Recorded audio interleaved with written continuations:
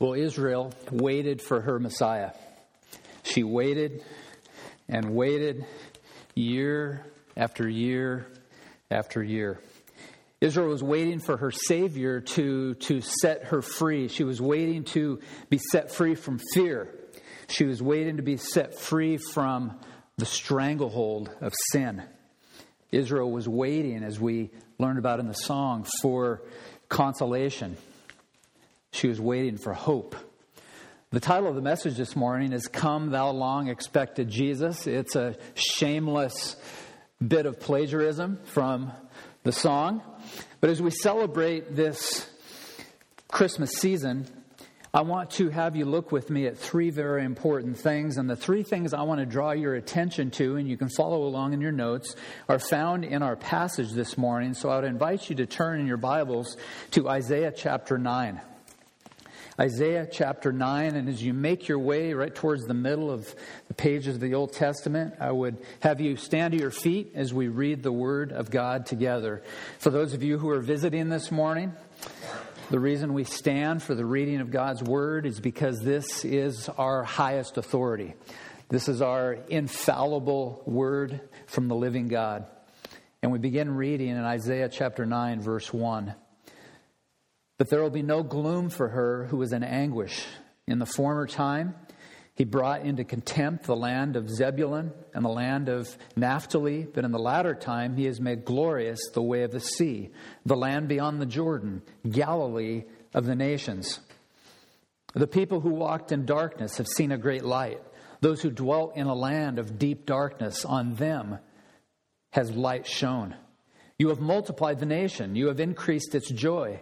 They rejoice before you, as with joy at the harvest, as they are glad when they divide the spoil. For the yoke of his burden and the staff of his shoulder and the rod of his oppressor you have broken as on the day of Midian. For every boot of the tramping warrior in battle tumult and every garment rolled in blood will be burned as fuel for the fire. For unto us a child is born. To us a son is given, and the government shall be upon his shoulder, and his name shall be called Wonderful Counselor, Mighty God, Everlasting Father, Prince of Peace. Of the increase of his government and of peace there will be no end, on the throne of David and over his kingdom, to establish it and to uphold it with justice and with righteousness. From this time forth and forevermore, the zeal of the Lord of hosts will do this. Will you pray with me?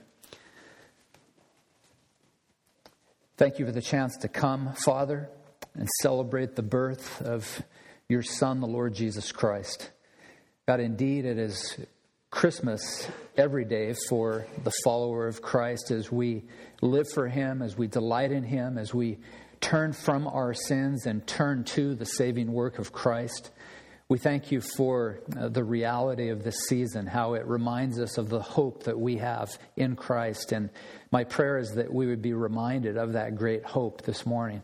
And so unfold your word for us. May we understand it as your Spirit illumines this text and gives us the ability to see the text and to savor the text. And more than that, to see the Lord Jesus Christ and to savor him. And so we rejoice in all that you have accomplished, Jesus. We thank you for the life that you lived on this earth and ultimately the life that was set apart to go to the cross so that you would die for the sins of every person who would ever believe. And so we look forward to all that you have for us during this time, during this worship service. We give it to you now in Jesus' name. Amen. I want to give you a bit of a roadmap this morning and just kind of set the sermon in advance for you, and then you'll have an idea of where we were headed. This morning, I want you to see three very important things, and the three things are as follows. First, I want you to see the context of his coming. That is, the context of Jesus coming. And then I want to look, secondly, at the chronicle of his coming. And then we'll conclude by looking at the conquest of his coming. Notice, first of all, as we take some time to examine the context of his coming. Verses 1 to 5 really unfolds that context for us. I won't take the time to read it again, but if we are to understand the significance of the birth of the Lord Jesus Christ, context is everything. Some of you have heard the phrase, context is king. And that's a very important line as we study the Word of God. And it's also very important to recognize context as we consider the birth of the Lord Jesus Christ. In order to understand that context, the context of his coming, I want to have you look with me at a broad scope, a broad sweep, the big picture, if you will. And I want to have you go all the way back to the book of Genesis and consider for a moment the curse in the garden. The curse in the garden. Now, our first parents, Adam and Eve, were faced with two competing truth claims. One was true, one was a lie. Both of them were truth claims, but only one of them was, in fact, the truth. Claim number one. Claim number one is found in Genesis chapter 2, verses 16 and 17. And the claim that we're going to look at is addressed specifically to Adam. And it reads as follows. And the Lord God commanded the man, saying, you may surely eat from every tree of the garden, but of the tree of the knowledge of good and evil you shall not eat. For in the day that you eat of it, you shall what? Die. You shall surely die. Let me just say that when God set this before Adam, his directive was clear and unequivocal. There is no ambiguity in what God sets before our first father.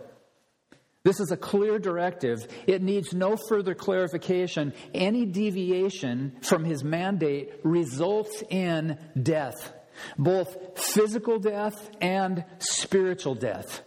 Now move forward in Genesis chapter 3, verses 4 and 5, and we will look at what we will call claim number 2. Claim number 2 comes directly from, and I hesitate to say this, from the lips of the serpent. I don't know if serpents have lips, but you get the idea. This comes directly from the serpent who says now to Eve, you will not surely die. Do you see how we have different claims? One is true and one is false. God says to Adam, in the day that you eat of it, you will surely die. And what does the devil do? The serpent says, that's not the case. The serpent, in so many words, says to Eve, God lied.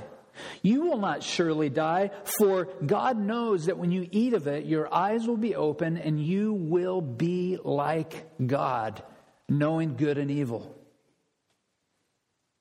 That is claim number 2. And ever since the fall in the garden, because we realize that Eve took the bait, she ate the fruit, she offered the fruit to her husband, Adam ate the fruit, they plunged humanity into sin and death. And ever since that fall, people have approached truth claims with a great deal of diversity. And that is a kind statement, I might add. Because ever since the fall, these truth claims continue. Some of them are true, some of them are false, as we've seen. But I want to have you look, and this is a strange thing on Christmas to consider, but I want to have you consider just for a moment some Greek philosophers. Because the Greek philosophers were really masters at examining these claims to truth. First, there are the sophists. The sophists. The sophists, you see, did not believe in absolute truth. They were what you might call the original relativists. Most of you know people at work, you know people at school who would consider themselves to be relativists. They say, it's okay if you believe that, but that's not true for me. That's what the sophists were about. One of the sophists by the name of Protagoras said this, man is the measure of all things. There was another Greek philosopher by the name of Socrates. No doubt you've heard of him. He believed that everyone could find the truth by looking within. Have you ever heard of navel gazing? Socrates. The Socratic slogan was, know thyself. And then you have another Greek philosopher by the name of Plato, born in 427 BC, who greatly struggled with this notion of truth, the so-called quest for truth. And he said something that I have always found fascinating. He said, it may be that someday there will come forth from God a logos. Are you with me? A word who will reveal all mysteries and make everything plain. Now, if you're thinking with a biblical worldview, your mind goes automatically to John chapter 1, verse 1, where John the Apostle says, in the beginning was the Logos. In the beginning was the Word, and the Word was with God, and the Word was God. Isn't it interesting that this pagan philosopher, hundreds of years before Jesus was born, said, one day, I predict that a Logos will come and he will reveal all mysteries and make everything plain. There's another group of philosophers that we know as the Stoics. And the Stoics basically said, if it feels good, do it. You know a lot about these philosophers, I can tell. Then there are the pragmatists. And the pragmatist says, truth is determined by what works. Do you know that some churches and some Christians have resorted to this pragmatic lie? That we're going to do whatever we have to do to bring in the crowds. And what happens is truth gets set aside. Then there are the postmodernists. Now we are really in our day and age. The postmodern thinker says nothing is certain, nothing is absolute. Raise your hand if you've ever heard someone say something like that. Nothing is certain, nothing is absolute. And if you Christians believe in absolute truth, you're very intolerant. In fact, I don't believe, so says the postmodern philosopher, that there's any such thing as absolute truth. It was only a few days ago, someone on the internet posted a comment that was directed to some of the writers at Desiring God Ministries in Minneapolis, Minnesota, the ministry founded by Dr. John Piper. I want to read it for you. This individual writes, "It is a fool who thinks in absolutes." Just meditate on that for a minute. It is a fool who thinks in absolutes. I don't respond to a whole lot of things on the internet, but I couldn't resist on this one. And so I wrote a little message back to my unknown friend, and I wrote one sentence. You are making an absolute claim. Do you see that? How it collapses on itself? It is only the fool that makes absolute statements of fact. That sounds like an absolute statement to me. And so here's what we learn in the Scripture. God's claims are always true. God does not speak with forked tongue. God does not lie. God cannot lie. And so God's claim to the truth is always absolute truth. And here's what we learn. That Adam's sin plunged the human race onto a collision course with physical death and spiritual death. And because of Adam's sin, each one of us live under a curse. Move with me from the curse in the garden to the curse in the world in general.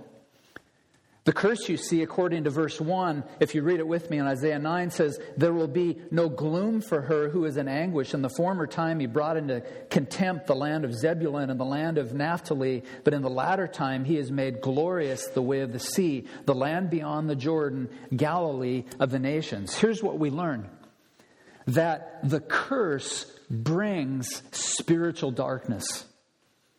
The curse brings spiritual darkness. Now, I've made a big deal about context. Context is king, right? Look at the broader context in Isaiah chapter 8, verse 22, the last verse in Isaiah chapter 8.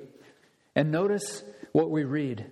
They will look to the earth, but behold, distress and darkness, the gloom of anguish, and they will be thrust into thick darkness. Now, tuck away Isaiah chapter 8, verse 22, because we're going to return to that in a few moments. Because the Lord Jesus Christ after he is born into this world, he is going to make reference to this particular scripture during his earthly ministry.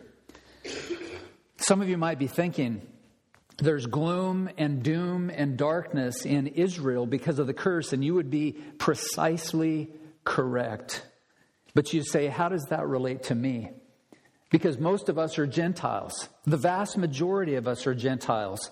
But recognize there's not just gloom and doom and darkness and anguish in Israel. There is gloom and doom and darkness and anguish throughout the world. There is gloom and doom and darkness in Whatcom County. Have you figured that one out? It's everywhere. And what you can do is you can go to the mall and you can see all the people with the big old smiles on their face, right? And then what do those people do? They go back and they sit in their homes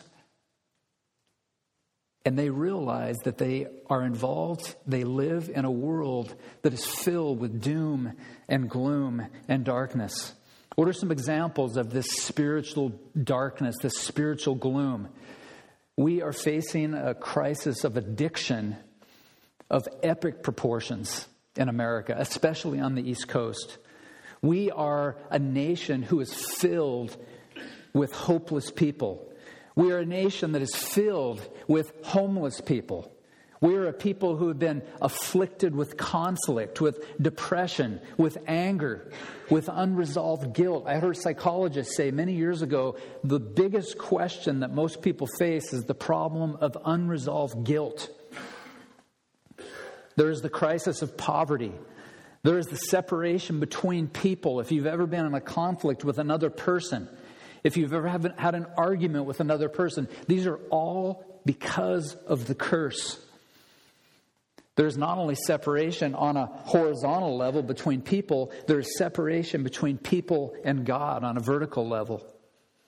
From the fall until the present day, we have seen and experienced the steady march of the influence of sin. I pulled out a book that I read back in 1994, and it's one of the first Puritan titles that I read, and I actually recommend it highly. It's a book called The Mischief of Sin by Thomas Watson. Sin, according to Thomas Watson, brings people low. It brings people low. But he goes on to say this: sin brings a man low in God's esteem. Sin brings a man low in his intellectual parts. He says, since the fall, the lamp of reason burns dim. He said, sin brings a man low in affliction. Sin is the Trojan horse out of which the whole troop of afflictions come. And then he goes on and on in his explanation of how sin brings us low. Sin brings one low in melancholy. Sin brings a man low in spiritual plagues. Sin brings one low in desertion. He says, and he has this way of painting these word pictures. He says, desertion is the arrow of God shot into the soul. That's Thomas Watson. And so the curse brings spiritual darkness, but Isaiah also hints at this, that the curse brings spiritual death. And we've seen that in the pages of Genesis 2 and 3. But then you turn to the pages of the New Testament, in probably the most pivotal passage on the doctrine of sin, the book of Romans. Paul says this: therefore, just as sin came into the world through one man, namely Adam, and death through sin, so death spread to all men because all sinned. Let me just say that the curse in the garden and the curse also in the world in general can never be overplayed and can never be overemphasized. We need to learn more about the horror of the curse. This is the context of Christ's coming. It is a context that is characterized by sin and suffering and separation and anxiety, of which we will address next week. And it is also characterized by death.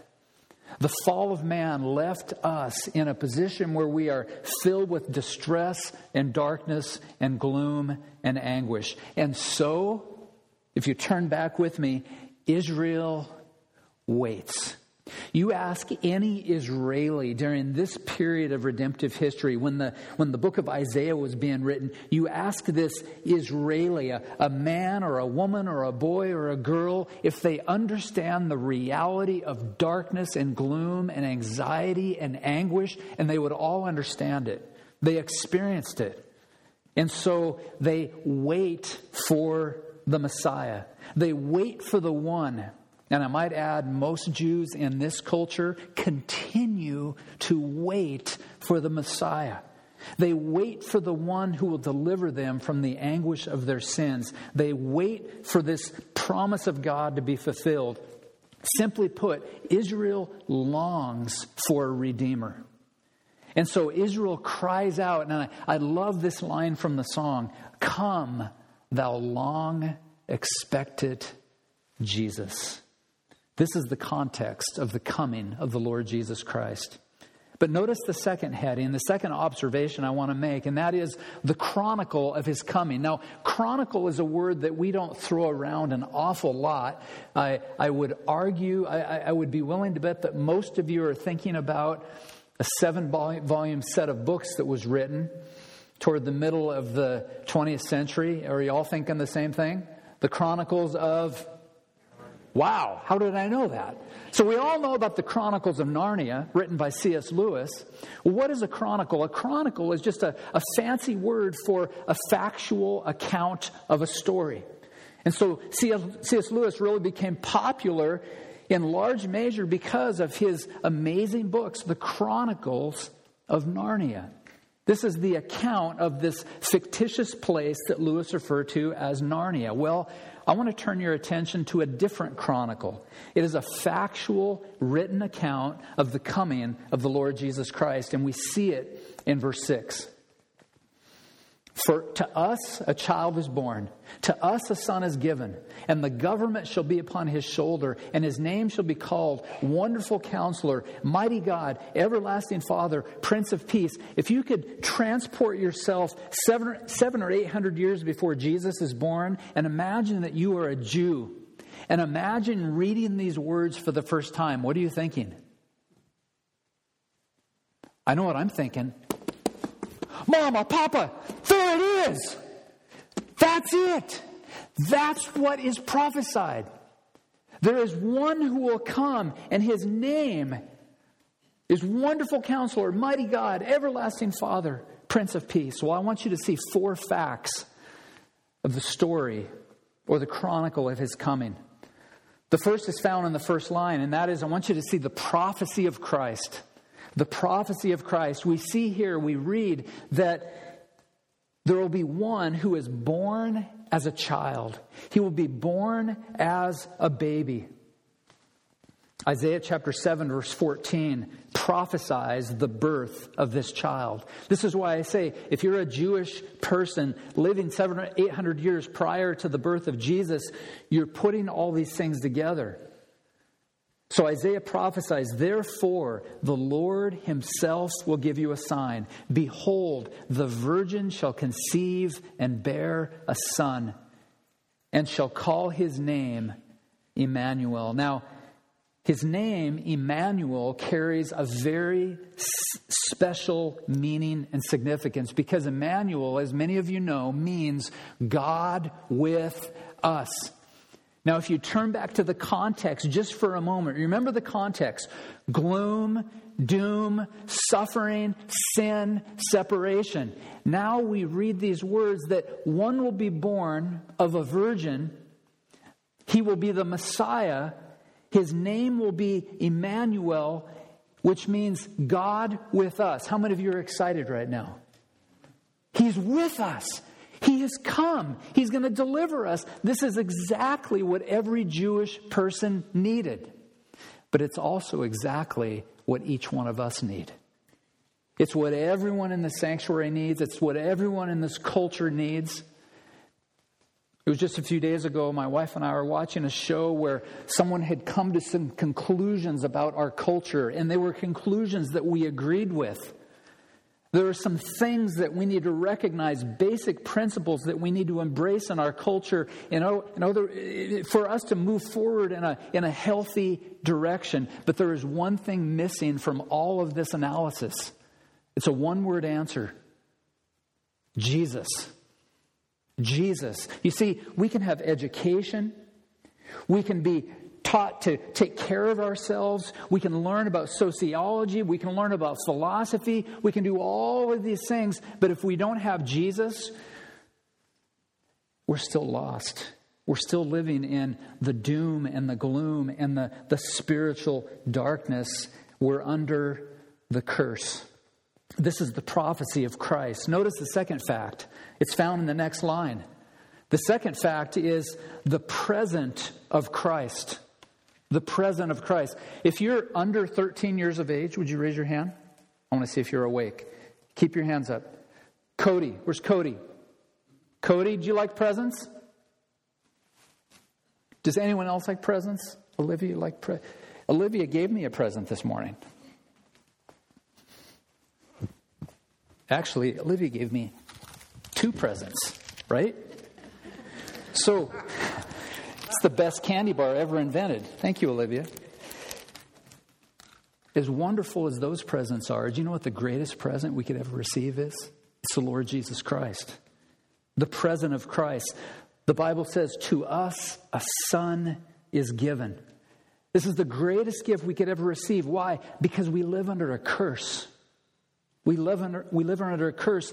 And this curse we have taken time to look at. It's a curse that is the curse of sin that's shrouded in darkness and gloom and misery and anguish. Now, hold your finger in Isaiah 9 and turn with me to the book of Matthew in the New Testament.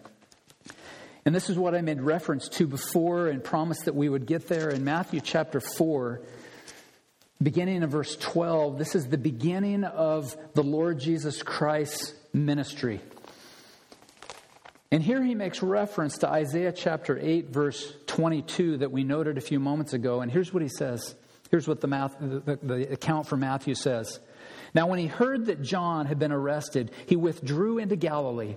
Leaving Nazareth, he went and he lived in Capernaum by the sea in the territory of, this should sound familiar, Zebulun and Naphtali, so that when what was spoken by the prophet Isaiah might be fulfilled. The land of Zebulun and the land of Naphtali, the way of the sea, beyond the Jordan, Galilee of the Gentiles, the people dwelling in darkness. Does that sound familiar? This is the context of the curse. The people dwelling in darkness have seen a great light. For those dwelling in the region in the shadow of death, on them a light has dawned. From that time, Jesus began. I might add, Jesus, the light.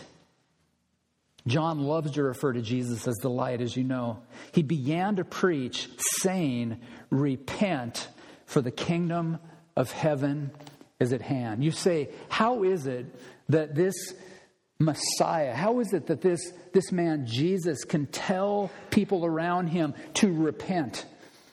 Have you learned that most people don't like it when you tell them to repent? Some of you have been there, right? You sit across from a pastor, you sit across from a Christian friend, and you're looking for the answer to your dilemma, and you just need some encouragement. And what does that Christ follower say to you? You need to repent.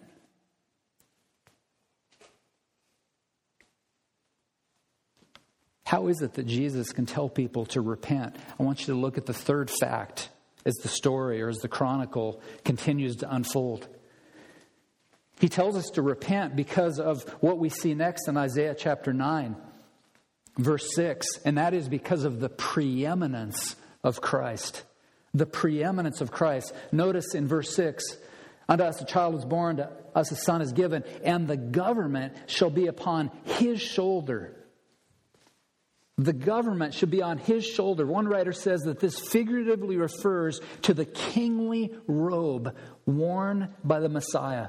As king, he will be responsible to govern the nation. In Isaiah's day, Judah's leaders were incompetent in governing the people, but the Messiah will govern properly. one of the things that King Jesus says is, you must repent. You must turn from your sin and you must turn to me. You must bank all your hope and future exclusively on me. The preeminence of Christ. And as we focus on his preeminence, I want to remind you of some of the things, some of the pictures, the realities that we see in Scripture. We see, first of all, that he is a loving king. Jesus is a loving king. Matthew 11, come to me, he says, all who labor and are heavy laden, and I will give you rest. Take my yoke upon you, learn from me, for I am gentle and lowly in heart, and you will find rest for your souls. Please remember this Christmas season as we bow before the throne of Jesus. He is a loving king. He has your best interests at heart. But he's also a saving king. Luke 19:10 says, the Son of Man came to seek and save whom? The lost. He came to seek and save the lost. He's also a forgiving king. Aren't you glad that Jesus is a forgiving king? He loves us so much. He is a saving king, but he is also a forgiving king. Colossians 1:14 says, in whom, speaking of Jesus, we have redemption, the forgiveness of sins. Finally, I want you to see that this king is fully man and fully God. And isn't this exactly what Israel needed? And isn't this exactly what you and I need? If you notice again in Isaiah 9:6, we have seen the prophecy of Christ. We've seen the present of Christ. We've seen the preeminence of Christ. And now I want to zero in for a moment on the person of Christ. The person of Christ, and make special reference to his titles, to the names that are given him. First, his name shall be called Wonderful Counselor. And this title could literally be translated as exceptional or distinguished. This is a counselor who is an exceptional counselor. He is a distinguished counselor. This is the one to whom, the Bible says, the nations should listen.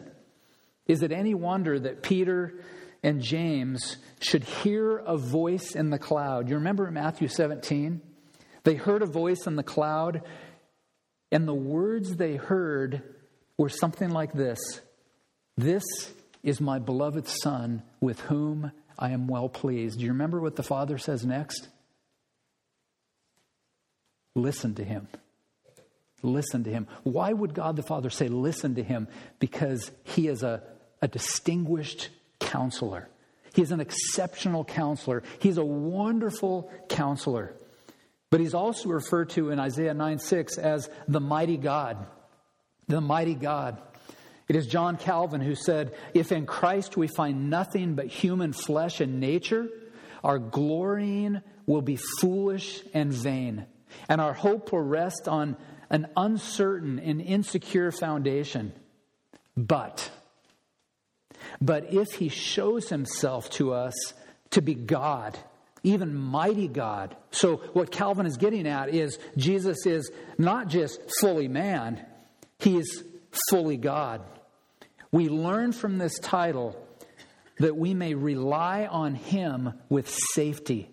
Thus, we learn from this title that there is in Christ abundance of protection for defending our salvation, so that we desire nothing beyond him. He is God who is pleased to show himself strong on our behalf. And by this point, you should say to yourself, that's exactly what Israel needed. In fact, that's exactly what we all need. We need this wonderful counselor. We need this mighty God. In him, the whole fullness of deity dwells bodily. So said Paul in Colossians 2:9. There's another title in verse 6. Jesus, or the Messiah, is referred to as the everlasting Father.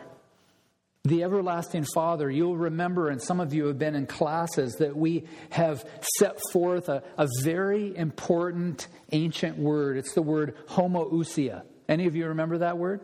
Homoousia? What does it mean? It means that Jesus is of the same substance as the Father. He's the same substance as the Father. It was the Bishop Athanasius during the Nicene Creed who boldly stood up and proclaimed that Jesus is homoousia with the Father. In fact, you might be interested to know that as the legend goes, there was a man by the name of St. Nicholas. Do you know St. Nicholas? What name has been attributed to St. Nicholas? Santa Claus. Isn't that something? Did you ever hear you'd think the word Santa Claus from this pulpit? St. Nicholas. St. Nicholas was a godly man who believed with all his heart that Jesus, that the Messiah, was of the same substance, the same essence as God the Father. He is the everlasting Father. Finally, notice that the Messiah shall be called the Prince of Peace. And that's exactly what Israel needed, and that's exactly what you and I need. The chronicle of his coming is the most consequential story that has ever been told. Think of the greatest story you've ever read about. This is the greatest story that has ever been told. This is a story that is radical in nature. This is a story that is absolutely life-changing. It's a story about reunion. It's a story about reconciliation. It's a story about redemption. For the birth of Jesus Christ forges a path for sinful creatures trapped in gloom and darkness, and enables them to come out of the gloom and into the light and have a relationship with the God of the universe. So we've seen the context, we've seen the chronicle of his coming, but I want to close by having you look with me at the conquest of his coming. And I want to have you, if you would do something with me, would you? Some of you can't do this because you brought your phone or your iPad, so just work with me. Hold up your Bible, would you? Or your phone or your iPad, and if you don't have one, would you grab one? And if you haven't yet participated, will you go to the book of Isaiah? Go to the book of Isaiah, chapter 9, and take part in this fun little exercise with me. With your finger in Isaiah chapter 9, because we'll come back to look at verse 7 as we conclude. I want to have you go to the end of the book of Isaiah. And whoever gets there first, just yell out what you find. What's the next book? Jeremiah. Now go to the end of Jeremiah, and what do we find after Jeremiah? It's that little book that's tucked after Jeremiah. We find Lamentations, and then go a couple more pages, it'll only take a second, to the end of Lamentations, and then we find the book of Ezekiel. You guys are getting it. This is amazing. Now, we're not going to go through all of the books, but now we're walking through these major prophets, and what comes after Ezekiel? We see the book of Daniel. And then if you'll page from Daniel all the way through to the end, just keep going and going and going, and I'm doing it with you. And you're going to walk through the minor prophets. You're going to hit Nahum and Haggai. You're going to hit Habakkuk. We're going to study Habakkuk in 2019, Lord willing. We get to Zechariah and Malachi, the Italian prophet Malachi. I can tell that's a new one for some of you. You like that? You can use that. The Italian prophet Malachi. And after you get to Malachi, what comes next? You come to the Gospel of Matthew. What we find in these pages that we've looked at, and we could also go back to Genesis chapter 3. What we find all the way from Isaiah to Malachi is nothing more than the history of sin and humanity that is lost in gloom and anguish and spiritual darkness. Now look with me at Matthew chapter 1, beginning in verse 18. And I want to read a section of Scripture that some of you have never heard before.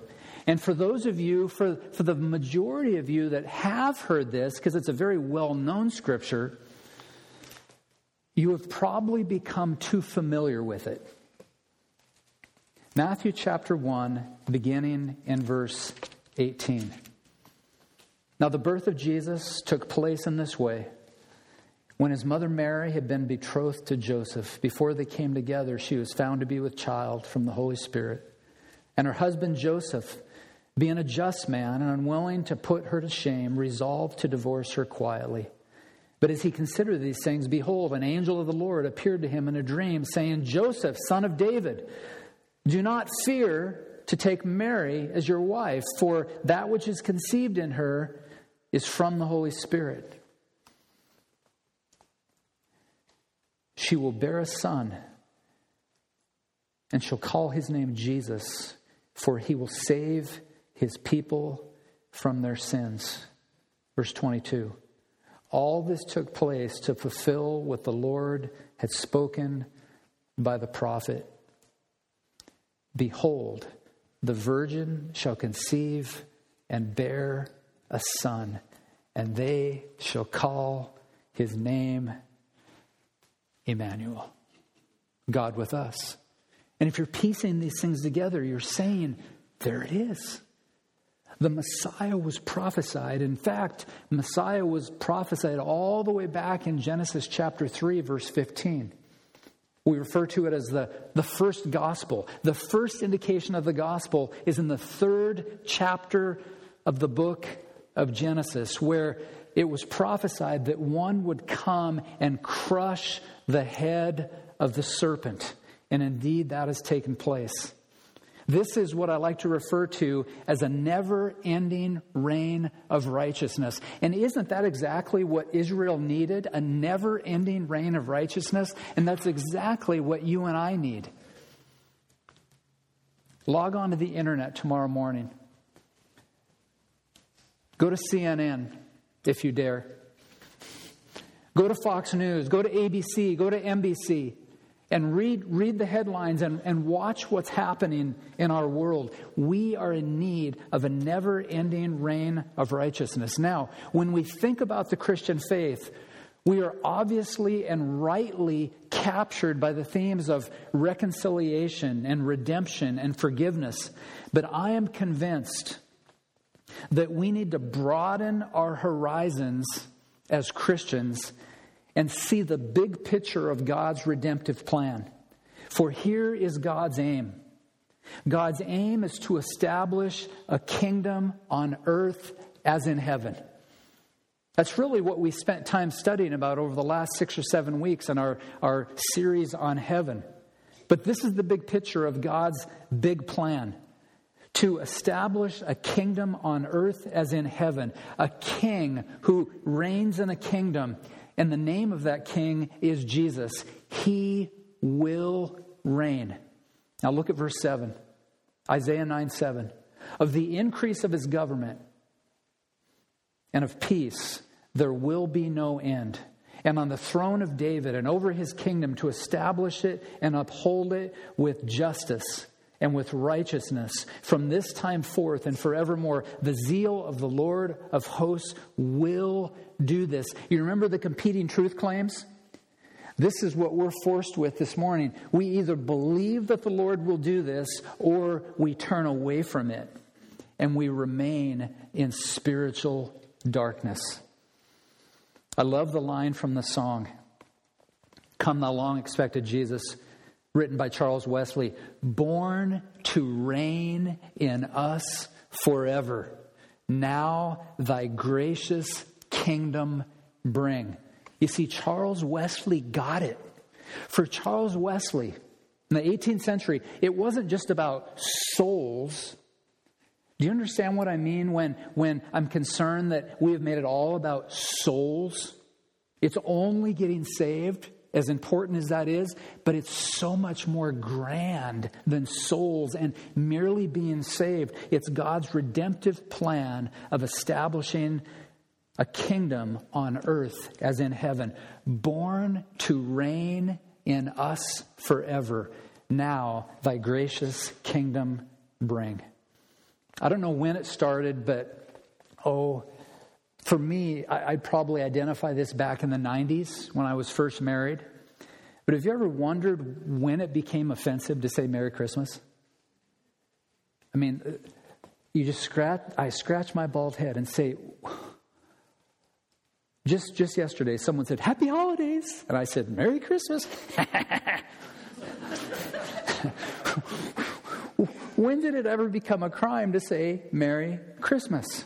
You see, everyone appears to enjoy the benefits of Christmas. Everyone. I don't think anyone's excluded. We enjoy the lights and the pomp and the circumstance and the trees and the gifts. And at least Cody, you like the gifts, right? Bring it, baby, right? We love all those things. We love the holiday cheer. So where did the negativity come from saying Merry Christmas? One author provides an answer, and this did it for me. He says, this is why the continued celebration of Christmas is a standing threat to the secularists who want to remove every vestige of it from the public square. I dare say they do. They understand it better than we do. Now that got my attention. And here are the words that just blew me on my back. Merry Christmas really means tyranny is dead. Think about that. I don't see anyone getting blown back on their back, but I hope figuratively it blows you away. Merry Christmas. When I said Merry Christmas to my friend yesterday, really what I meant is tyranny is dead. And some of you are kind of giving that look like tyranny is dead. What are we talking about here? What are we referring to? We're referring to Isaiah 9, the tyranny of sin. You remember ancient Israel, they are socked in by gloom and doom and mire and sin and spiritual darkness and spiritual death. Tyranny means this: the Messiah has delivered his people from the tyranny of sin. He has delivered his people from the penalty of sin. He has delivered his people from the power of sin. And one day he will deliver his people from sin's very presence. Revelation chapter 21. Revelation says, and he who is seated on a throne said, Behold, I am making all things new. I have probably talked to many in the church family about this more than anything else over the last several months. Are you looking forward to this? Yeah. My body hurts. My heart hurts, you say. I'm lonely. I'm in anguish. I'm living in this culture that is socked in by spiritual darkness. I can't wait for the day when Jesus makes everything new. How many of you believe it will happen? Amen. Jesus will make all things new. And so there is the competing truth claim. Jesus says, I'll make all things new. The serpent says, oh, this is as good as it gets. This is your best life now.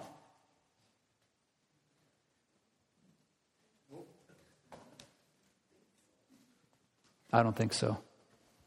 And so who do we believe? Do we believe the Savior or do we believe the serpent?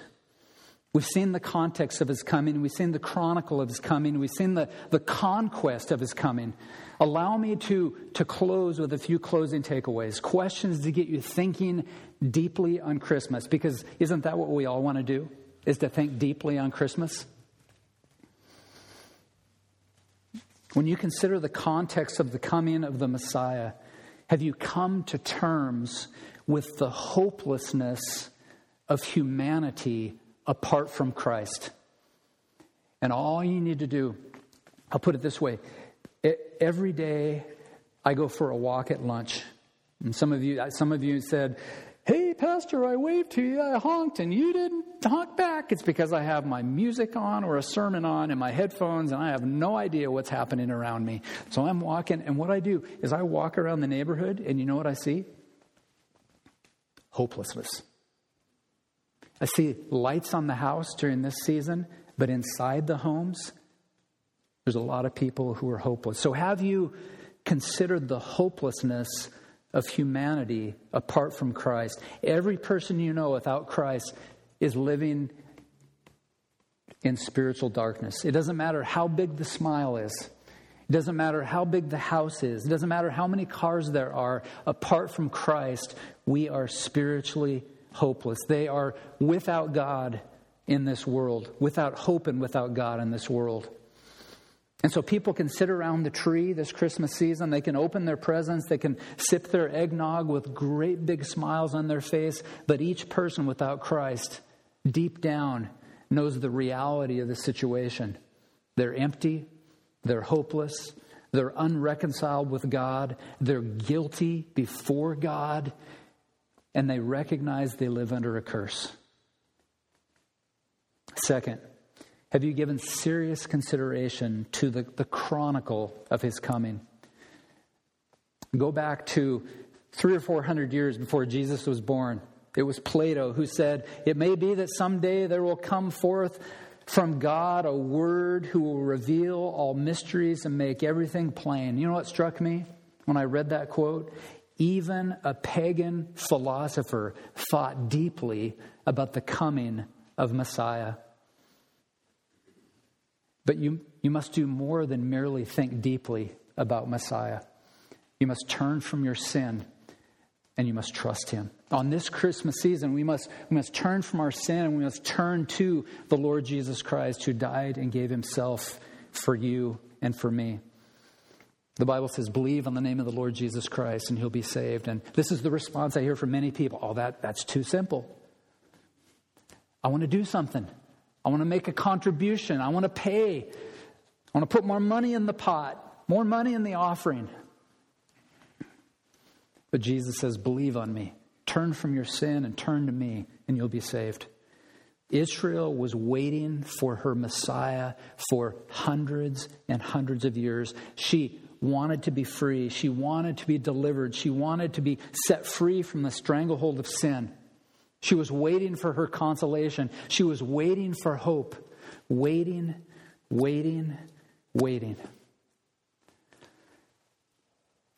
Hope has come. Hope has arrived. For to us a child was born, to us a son is given, and the government shall be upon his shoulder. And his name shall be called, would you say it with me?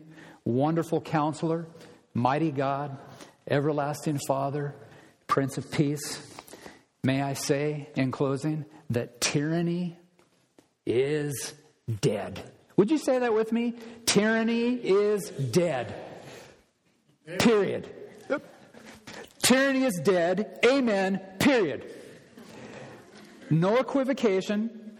No more explanation. Tyranny is dead. And so may I say from this pulpit, Merry Christmas. To God alone be the glory, for tyranny is dead. Let's pray together. Thank you, Father, for a reminder of the great hope that we have in Christ. God, sometimes we become too familiar with the Christmas story. We have become so aware of these great things that we've come to the point of over-familiarization where we don't realize the significance of what has truly taken place. So thank you that hope has come. Thank you that tyranny is dead. Lord Jesus, thank you for coming. Thank you for obeying the Father, both in eternity past and that moment when you were conceived, the moment when you were born, and all those days that you lived your life, all to the glory of God, culminating in your brutal death on the cross so that we might be saved, so that we might be delivered from the tyranny of sin.